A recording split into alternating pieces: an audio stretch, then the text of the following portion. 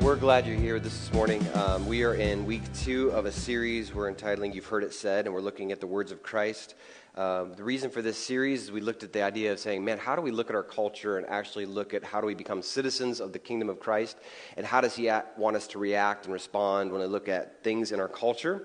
And I feel like I need to say this up front, just as a result of the announcements, there's nothing wrong, okay? We had like safety security, like Mama's Defense Course. I'm like, everything's fine. We're not, preparing for Armageddon here. So it's okay, okay? So I just wanted to put that out there. I was listening to that, I'm like, that just sounds like there's something. Anyway, there's nothing behind the scenes. We're all good, okay? We just thought ladies would like to beat people up, so that would be fantastic. So just so you're aware of that. But we are in a series, like I said, on this idea of You've Heard It Said. And I want to share 2 stories with you. Both are true. One involves myself. The other one is straight out of Scripture. But story number 1 was back in 80-something, 90, 80-something. It was 80-something. And I don't know if you remember, does anybody remember the Ames stores back in the day? It's like an old school, right? Yeah, okay. So a couple of you guys are like old enough to say, yeah, Ames was like how do I describe Ames? It was kind of like the Walmart of its day. Like, it kind of had just about everything that you wanted there, and you could pick up different things. Well, I was probably in 4th or 5th grade, and I did not clear this story with anybody in my family or mom and dad, so I apologize if you're watching online. This may be the first time you're hearing of this. But I went into the store, and I had always wanted, like, a certain G.I. Joe figure, and it wasn't probably your normal one. But Storm Shadow, who is this guy here, if you don't know anything about G.I. Joe, this was Cobra's version of Snake Eyes, and he was amazing. You guys are like, you've already lost me, Cobra, Snake Eyes, but stick with me. This guy was amazing, and I really wanted one, and I've had all my friends had all the best action figures, and so I was walking through the store, and I thought, you know what, I just really, really want this. And I didn't have any money to pay for it, and so I said, you know what, how hard would it be to take one of these guys out of the store? So I made sure nothing was around. There wasn't as many cameras back then, so you could kind of get away with this stuff. And I had that moment right before I took the box from the shelf, because I knew exactly what I was doing. But there was that terror moment of, like, taking it. And so I took it, and I put it in my coat, and I put it underneath my coat. And I just stood there for a second. Made sure the coast was clear, nobody was around. And that was the second most terrifying part of the experience, because now you have it in your coat, okay? That's a dead giveaway that you're not going to pay for this thing, okay? So as I make my way to the front counter, I look at the cashier. Like, you don't do this either. I make eye contact with the cashier like this.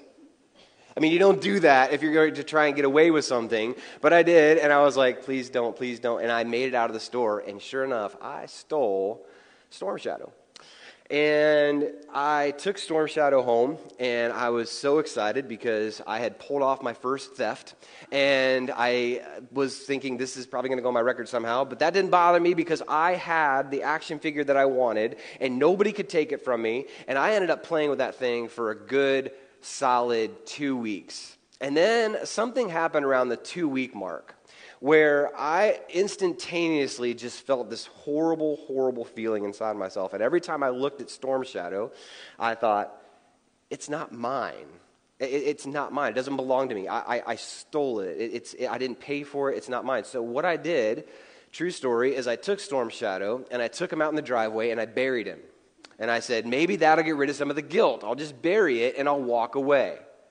Sure enough, wouldn't you know it, like at night, I could hear him crying from the driveway, you stole me, right? I mean, from the grave, Storm Shadow was calling my name. So what I did the next day is I dug him back up, and I had a bunch of firecrackers, and I loaded him up, and I blew him up. And he just went pieces everywhere, and I buried it again, and I'm like, dead. He's gone.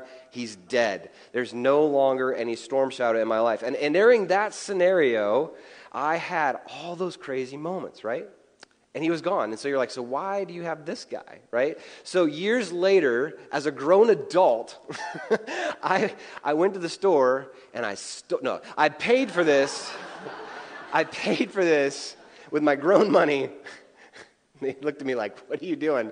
But I paid for this, and it sits on my desk, and it actually doesn't just sit on my desk. It rolls around all over the place. Dwayne can attest that he makes his way throughout the sanctuary, throughout the church building. He made his way through many offices. So the thing with our office people that clean it is basically he moves every time they clean. And so it's a game that we have to find every single time. So in case inside information, he's always hiding somewhere in the church building, and I have to go find him. And one time it took me 2 months. I'm not proud to say that. But Storm Shadow reminded me of this moment where I had so much guilt because I had taken something from that wasn't mine. The curiosity of doing it was amazing. The rush of not getting caught, the joy of having it, the difficulty in trying to hide it when I was home, the guilt of being caught or the guilt of it being found somewhere once it was home. And eventually, what had to happen in this scenario was it had to be destroyed. I had to get rid of it. And I ended up hating this thing more than I ended up loving this thing. Story number 2. Imagine this scenario. It's a warm day in Western Israel. You've heard about a new rabbi or a teacher who is new to the scene of teaching. And he is new on the scene as a rabbi, but there are many rabbis around. You've been taught that your goal was to one day, as a male, find a teacher of the Torah and follow him, and he becomes your rabbi. You watch what your rabbi does. You leave everything behind of your family to follow your rabbi, and those within your family are excited to see you go and follow this man of faith.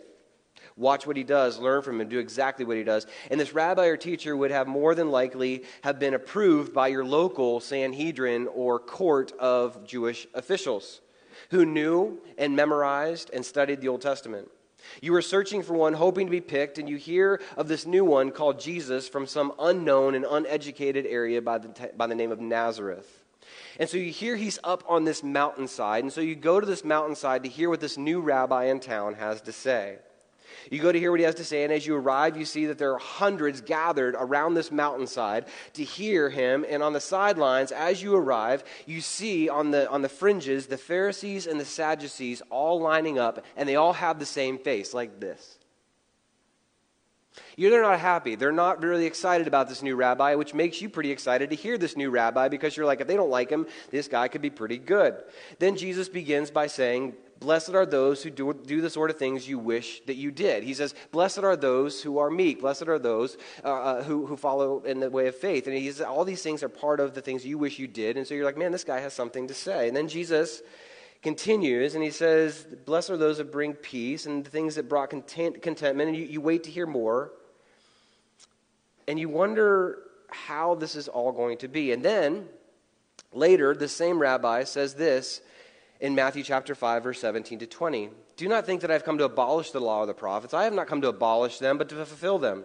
For truly I say to you, until heaven and earth pass away, not an iota, not a dot will pass from the law until all is accomplished. Therefore, whoever relaxes one of the least of these commandments and teaches others to do the same will be called least in the kingdom of heaven. To which there had to be a sideways glance to the Pharisees and Sadducees in the mountainside. Whoever teaches these guys not to do this is going to be held accountable. Sideways glance. Therefore, whoever relaxes on the least of these commandments teaches them to do the same will be called least in the kingdom of heaven. But whoever does them and teaches them will be called great in the kingdom of heaven. To which the Pharisees and the Sadducees are on the sidelines saying, amen. Exactly. We are the ones that need to be treated with respect because we don't miss a law. We are perfect. We are holy. We do everything correctly. And then Jesus says something that you on the scene think is very interesting. And he says this in verse 20. For I tell you, unless your righteousness exceeds that of the scribes and the Pharisees, you will never enter the kingdom of heaven. Unless you reach the level of the Pharisees and the Sadducees, don't even give heaven a glance. Don't even think it's going to happen. It's not going to be there for you. To which the Pharisees and the Sadducees had to be like, absolutely. Absolutely. Unless you guys really get to be who we are, unless you understand how awesome we are and the perfection that we have, you aren't going to make it. Now, this wouldn't have been new. This wouldn't have been eye-opening. This would have been very normal for the people of their day because they knew the Pharisees and the Sadducees were of high degree and they were to be respected because all they did.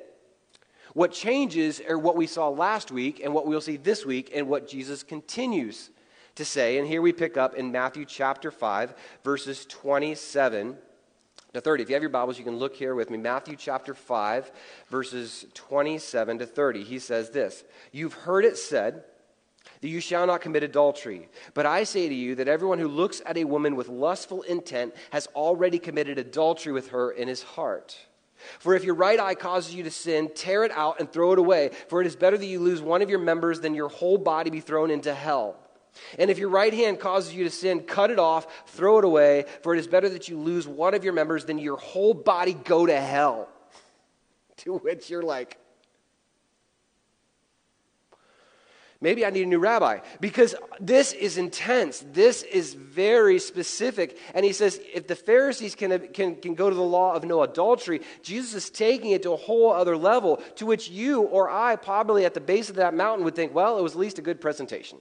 Right? At least he made his point. Because the Pharisees look ticked off, that's probably good. The crowds look confused, that's kind of interesting. And you leave hoping that no one knows that your most recent thoughts were about those things, and the most recent actions should be, according to this guy, to tear out some eyes and lob off some hands and some feet. It's a crazy thing. Because as I walk away from that mountainside, here's my thought. Jesus, that's impossible. That's impossible. You're telling me that I can't even have a lustful thought? That's crazy. That's impossible. There's no way. You are really out of touch with where we are in a society, Jesus. That can't happen.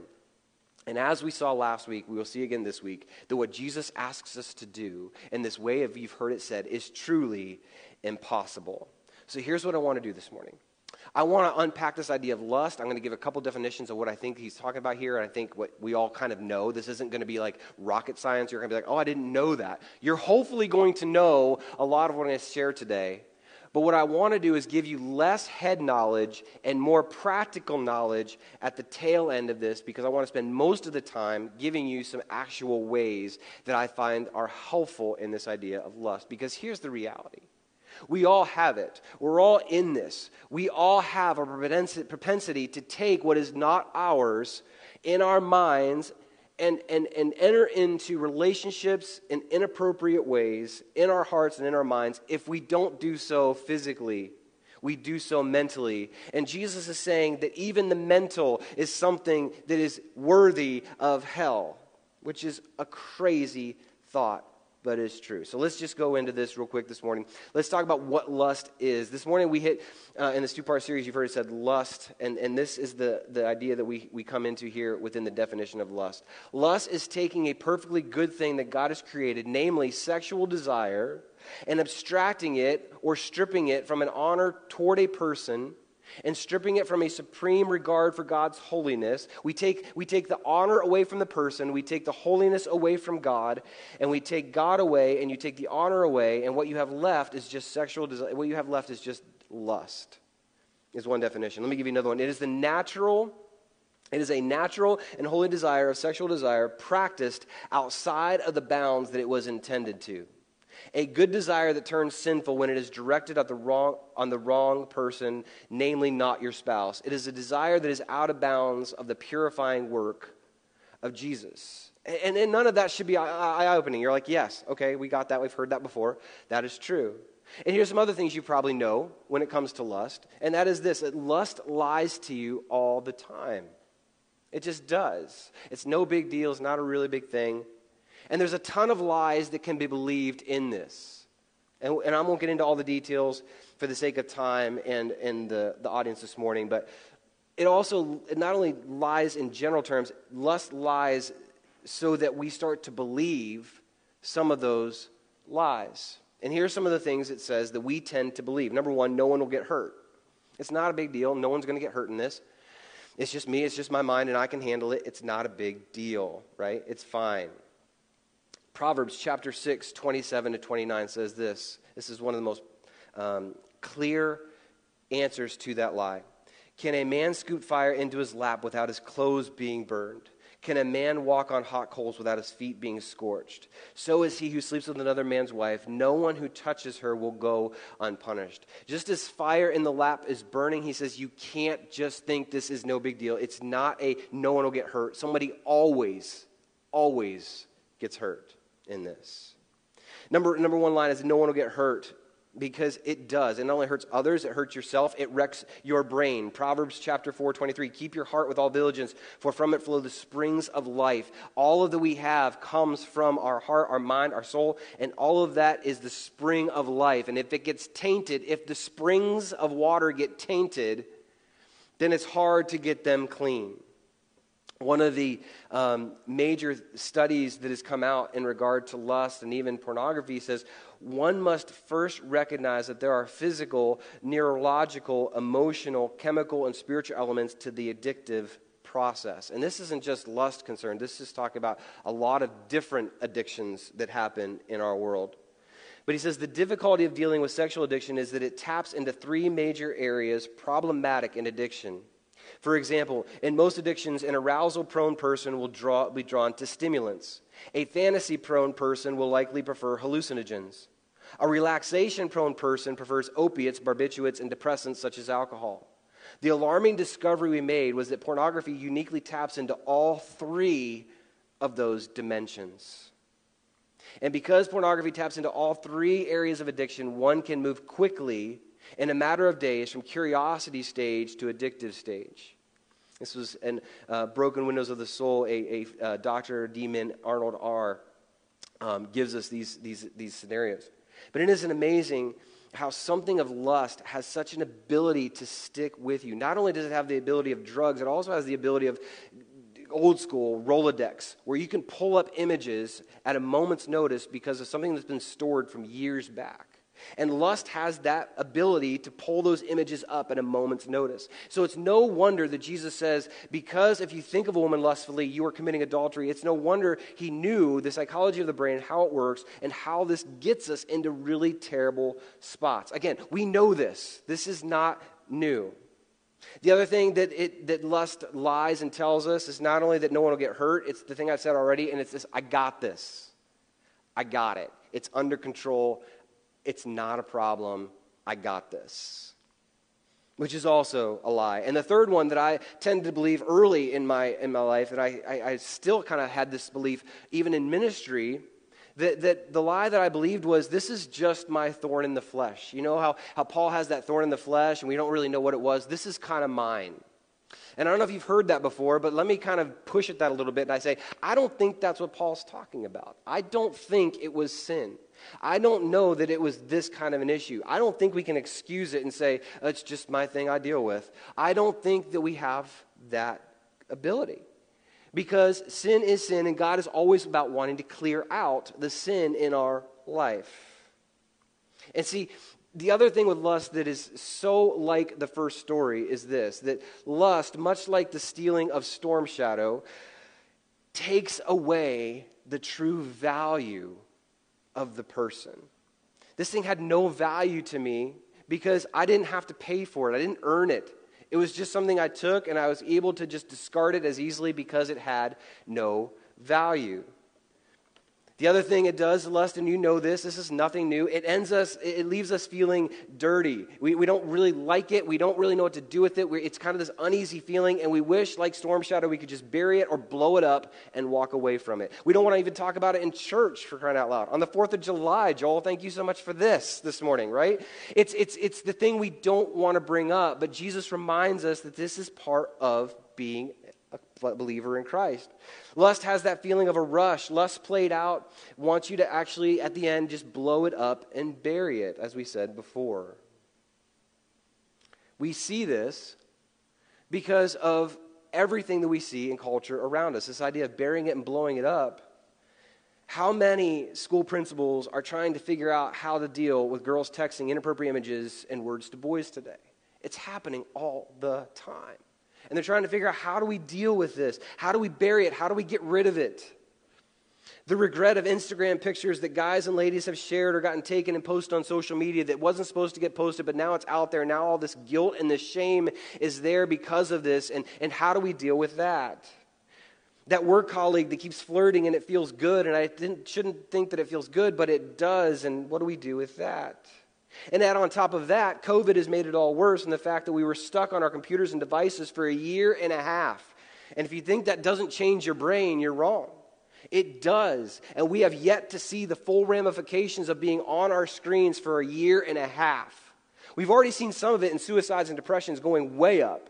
We've already seen it in schools and problems that are happening with middle schoolers and high schoolers that are so depressed they can't take another breath. That's crazy. And it's because isolation will ultimately kill us. One pastor friend of mine said this: under great stress, we revert to how we learned to survive in the past. And I think that's so true even when it comes to lust. When we're under great stress, we just simply go back to what fixed it in the past. And it's probably, maybe it may be for you, just that mental rush that fixed it in the past. And lastly, you know this. It's the same with, thankfully it wasn't for me, but it could be this for many people with stealing or whatever. But you know this, sexual sins will easily take us further than we ever wanted to go. You will ultimately get to a point, following lust long enough, where you're going to wake up one day and you're like, how did I get here? You're going to ask that question. It just happens. It's part of the deal. So if that's what it is, and it seems so hopeless, and Jesus is putting this huge perfection in front of us, what do we do with it? Because I don't believe it's enough just to feel guilty. I don't think it's enough just to have shame and guilt. I don't even believe that shame may be a really helpful scenario when it comes to lust because of how twisted that gets. So let me offer some things as far as suggestions for those in the room that you're like, this is my area, Joel. This is my struggle.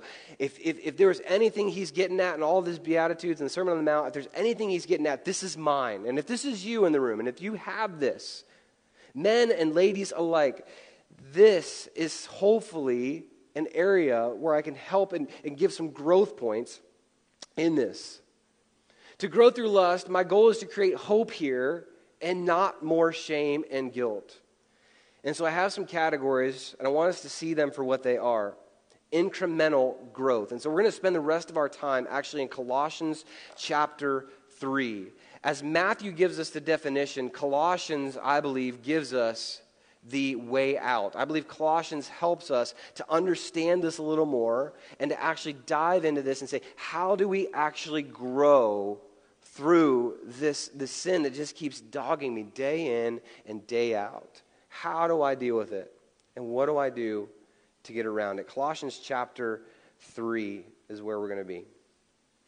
And as we think of this, I want us to think as a church in the realm that we always tend to when it comes to discipleship. So if you're new here, or if you've not been here maybe very long, you haven't started maybe at the very beginning, a couple of things. We early on adopted this wheel, if you could throw that up, Justin, and we said that anybody in discipleship or anybody who's growing and closer to Jesus, you can't read that, I'm sure, so I'm going to read these out.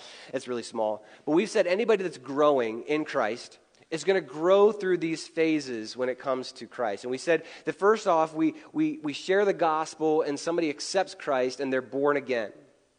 And at that moment, they turn their whole life over to Jesus.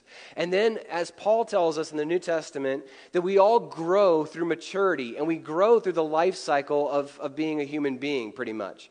And he basically says when we're real young, and they call it kind of an infant phase. It's kind of a brand new believer, and I'm kind of new to the faith. And what do I need as a new believer? So as a new believer, we need somebody to share their life with us as a new believer. This is a new thing for me. I've never done this thing before. I need somebody to share a new truth with me as a new believer because there's a lot of things that I don't really know that I believe, that I've held on to from my old world that I'm taking into this new world. I need somebody to share with me new habits because all these things that I've been doing before, I can't do anymore, and how do I grow through this wheel? So that's the first phase, and we're going to talk about lust in these phases as well. The second one is this idea of I grow through the infant stage and I kind of grow into a child phase. And at this point, I need to connect it to God. Because what happens after we come out of an infant phase, and you know this from your kids growing up and you growing up as well, infant stage hits that point where it's all about me, right? It's my world, my wants, my desires, and if I don't get what I want, I throw tantrums. Here's the amazing thing. That happens in church world. What? Yeah, it's true.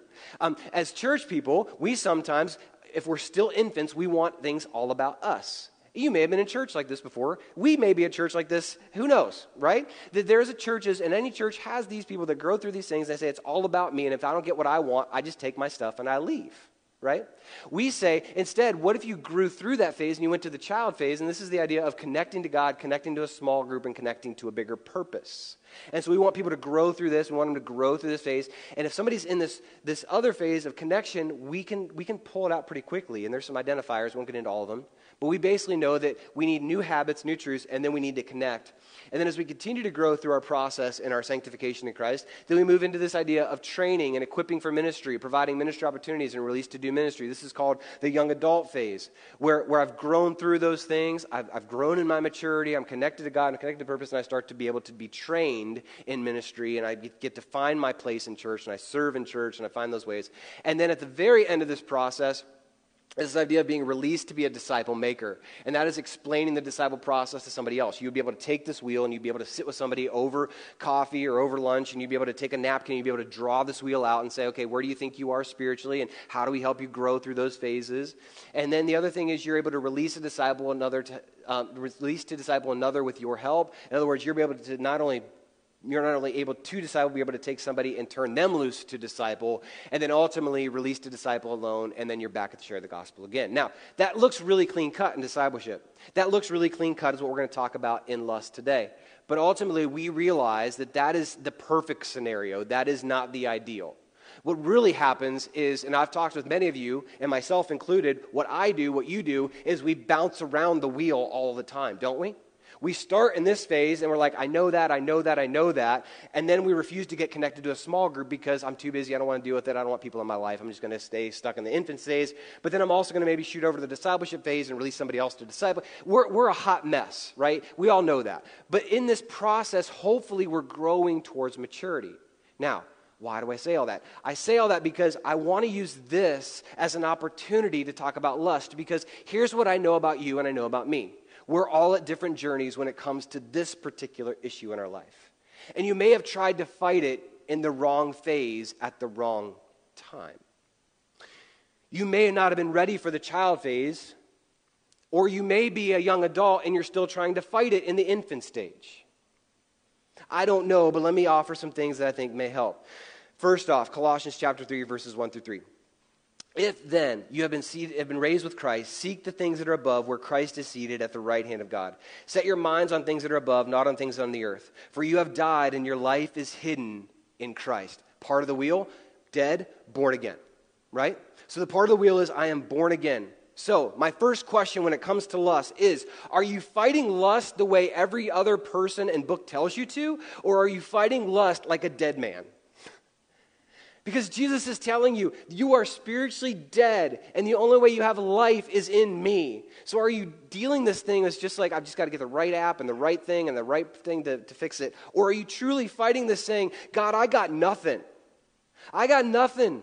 I'm a dead man walking without you. And so if you don't fix this in me, I have nothing left. So the first thing is just to fight like a dead man. In the first part of the wheel, to realize what Christ has done for us. And then he goes on in verses 5 to 6. Put to death, therefore, what is earthly in you. Sexual immorality, impurity, passion, evil desire, and covetousness, which is idolatry. On account of these, the wrath of God is coming.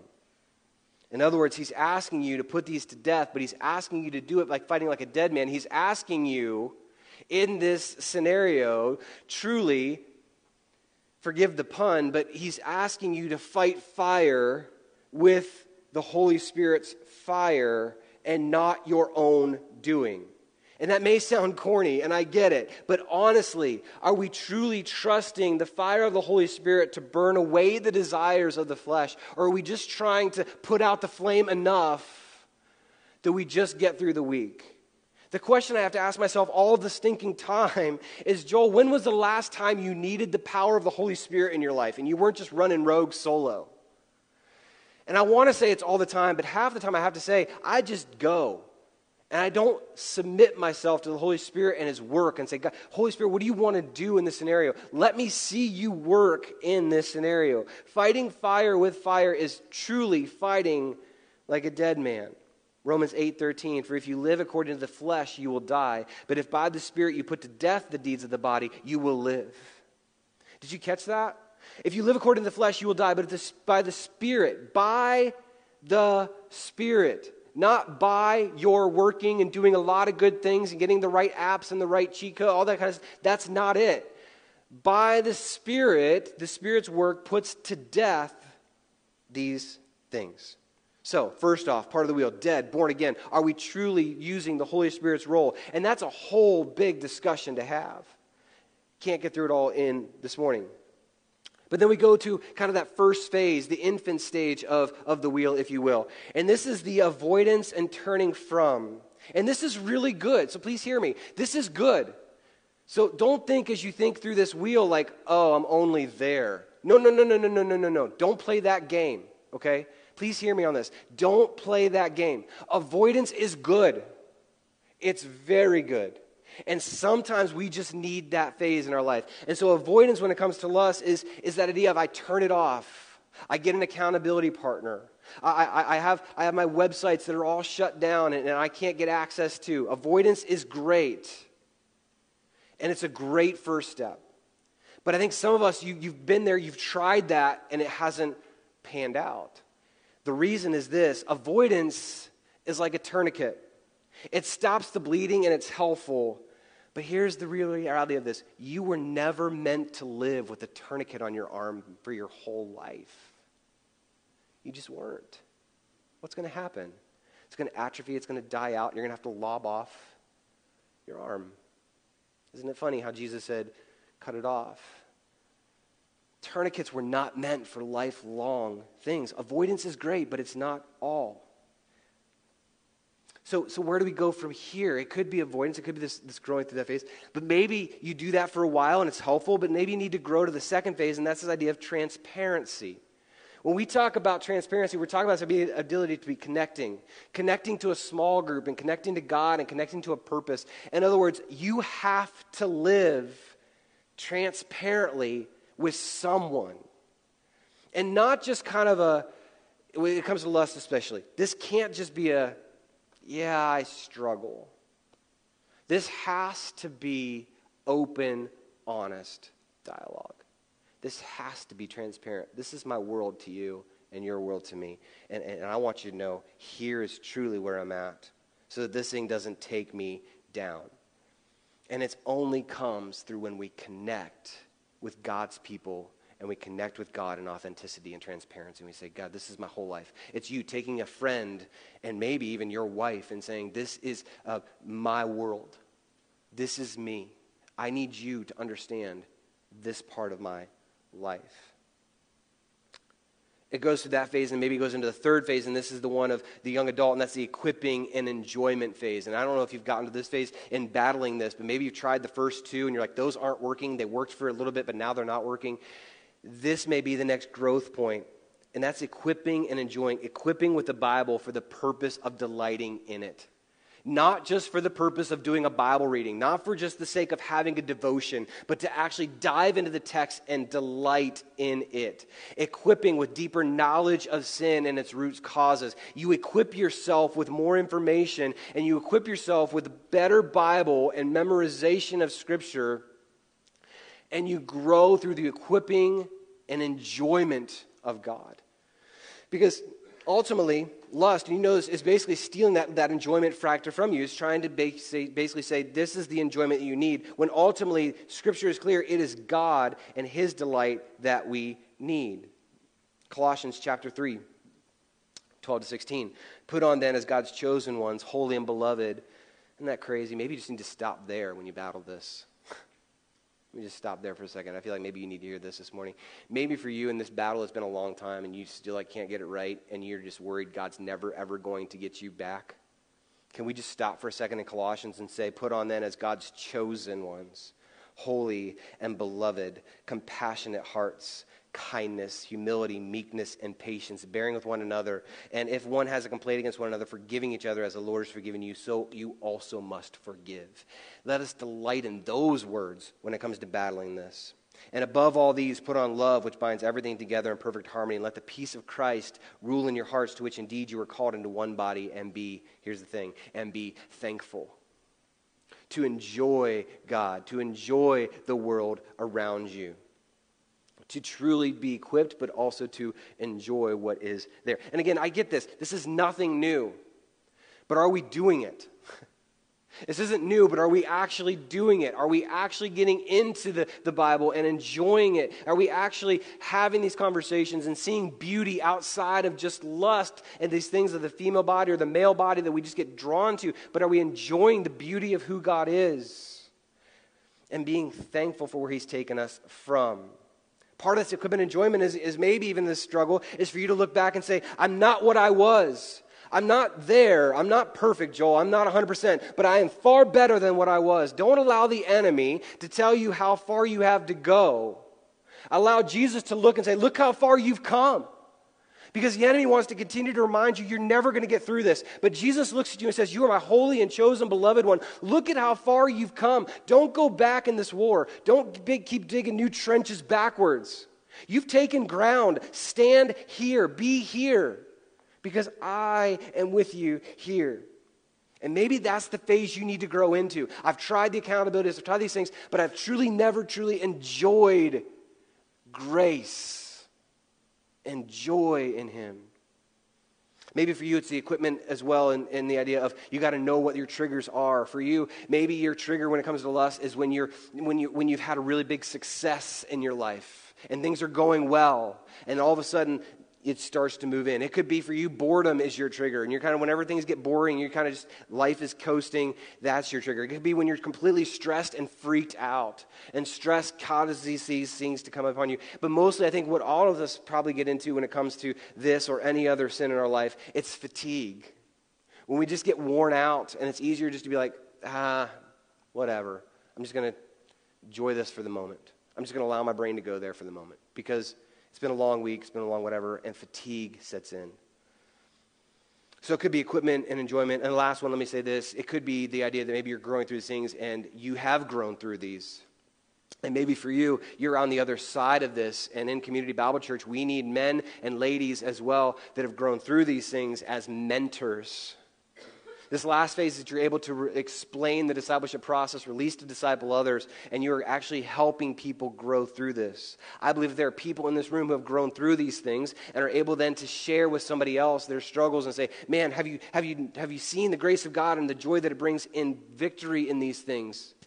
And having somebody to walk beside you as a mentor rather than somebody who's walking beside you as just an equal. But somebody who's actually gone through this. This morning, we all know this, but lust will take you down unless you ask more and demand less. The theme for this series. We know that we need these growth points.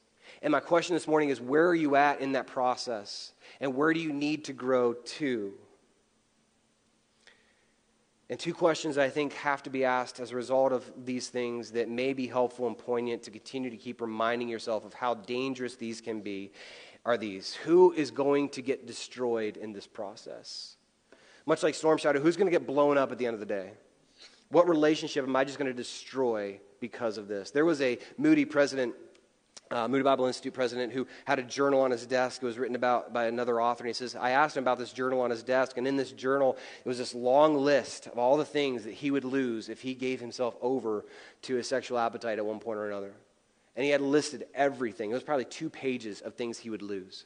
And he says, you know what? I have to keep this as a reminder on my desk daily that this is what's at stake in this battle. Who is going to get destroyed in this process? And the last one is, which fire am I going to be fueling? Am I going to be reliant and finding like a dead man in the Holy Spirit say, I got you and you need to get me through this? I've got nothing without you. Or do we truly start to grow through the process just on our own merit and our own endeavor? Now, all that being said, let me close with this. I get it. Joel, that sounds really good. That sounds really helpful. But the reality is reality. And Joel, you get that this is bigger than just simply one sermon and it's just knocked out, right? Yes, I get that. One sermon is not, but I'm not assuming it's going to break years of what this is in your world. It's just not. However, what I will say is maybe this is the start of God giving you some new weapons for your warfare to start applying to this battle that you've never tried before. Because here's what I also know about this sin in particular. Guilt and shame go hand in hand with this one. And the reason why many of us don't go through the transparency phase is because we are too guilty and ashamed of all that we've seen and all that we've done. And we don't want to let anybody in because we're too ashamed and guilty. Here's the problem. The enemy loves to keep you in that shame, in that guilt, and loves it because you're useless at that point. You're just doing all these shoulds in your mind, and I need to do this, or I need to do that, or I could possibly, but no, not really. He is offering you freedom that we talked about at the very beginning of this service. And so what I want to do is I want to close with hope this morning. I want to close with communion this morning. I want you to be able to leave this morning and say, you know what, even if that's my struggle, even if that's my deal, and I struggle with it all the time, I want you to know that in Christ you are chosen, you are holy and beloved. And He cares about you, and He wants to change you. And He's asking you this morning, as we look at communion, to come to the table and say, I just need you. I will remember the cross and remember your sacrifice on my behalf. And take communion in a way that says, God, I want to give you all of this. I'm tired of fighting, and I'm tired of being stuck with this. I just want to give it to you. And maybe it's not lust this morning. Maybe this morning for you, it's just a great reminder to recognize and celebrate the freedom that we have in Christ. So here's how this is going to go. I'm going to have Rich come up and play behind, and here's what I'm going to ask you to do.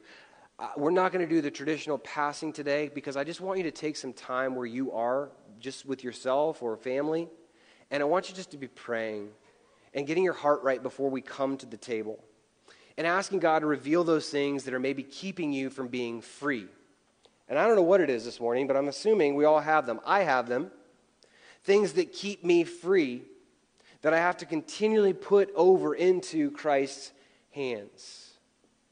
Can I just say, in preparation for the Sunday even, maybe know this, I've said it before, but when I mow, I mow the yard, I always listen to podcasts and sermons and things like that. Just a weird thing. But as I was mowing, the song on Spotify came in of Glorious Day, and it was the idea of freedom. And I was thinking it through, and I thought through all the lyrics, and I think of all the things God's freed me from, and all the things He still needs to keep me freeing me from even now. And I'm mowing in my backyard, headphones on, and all of a sudden I'm just like, and they're like, dude, he really loves his yard. I'm like, I do, I just love it. But it just hit me of like the freedom. And it's the shame and the guilt in that song. The shame and the guilt weren't meant to carry the weight. They can't carry the weight. Shame and guilt can't carry the weight of our worship. They just can't. Only God can carry the weight of our sin and shame and put it on His shoulders and take it to the cross and die on our behalf and free us over and over and over and over again until we get to eternity. And so I hope that you think of those things as you come to the table this morning, as you think of all that He has freed you from and all you need to free, He still needs to keep freeing you from today. Let me pray for us. And here's what He's going to do is, as He leads, we're just going to offer it to you to come as you're ready, to take the elements as you're ready. So you can come up here and take the bread and the cup as you're ready. You can take them to your seat. You can take them up here. Whatever you want to do, we're just going to give you time, and then we're going to close out together in song. So let me pray this morning over the elements and over you this morning. God, I thank you that you have died in our place, and you have died to set us free. God, as we think about that, it's been a theme this morning, we want your freedom. We don't want to be tangled back by these things of lust. We don't want to be driven back to images that we've had in our brains forever. We want to be free. And so, Father, we thank you for being a God who loves us, who believes in us, and went to the cross to bear our sin and our shame and our guilt on yourself. You're able to free us from these things. So, Father, I pray that as we approach your communion table today, we truly would approach it in freedom of who you are and how you've set us free. Take a minute right where you're at, spend time with Him, and as you're ready, you may come and take communion, and then we'll close out here in a little while.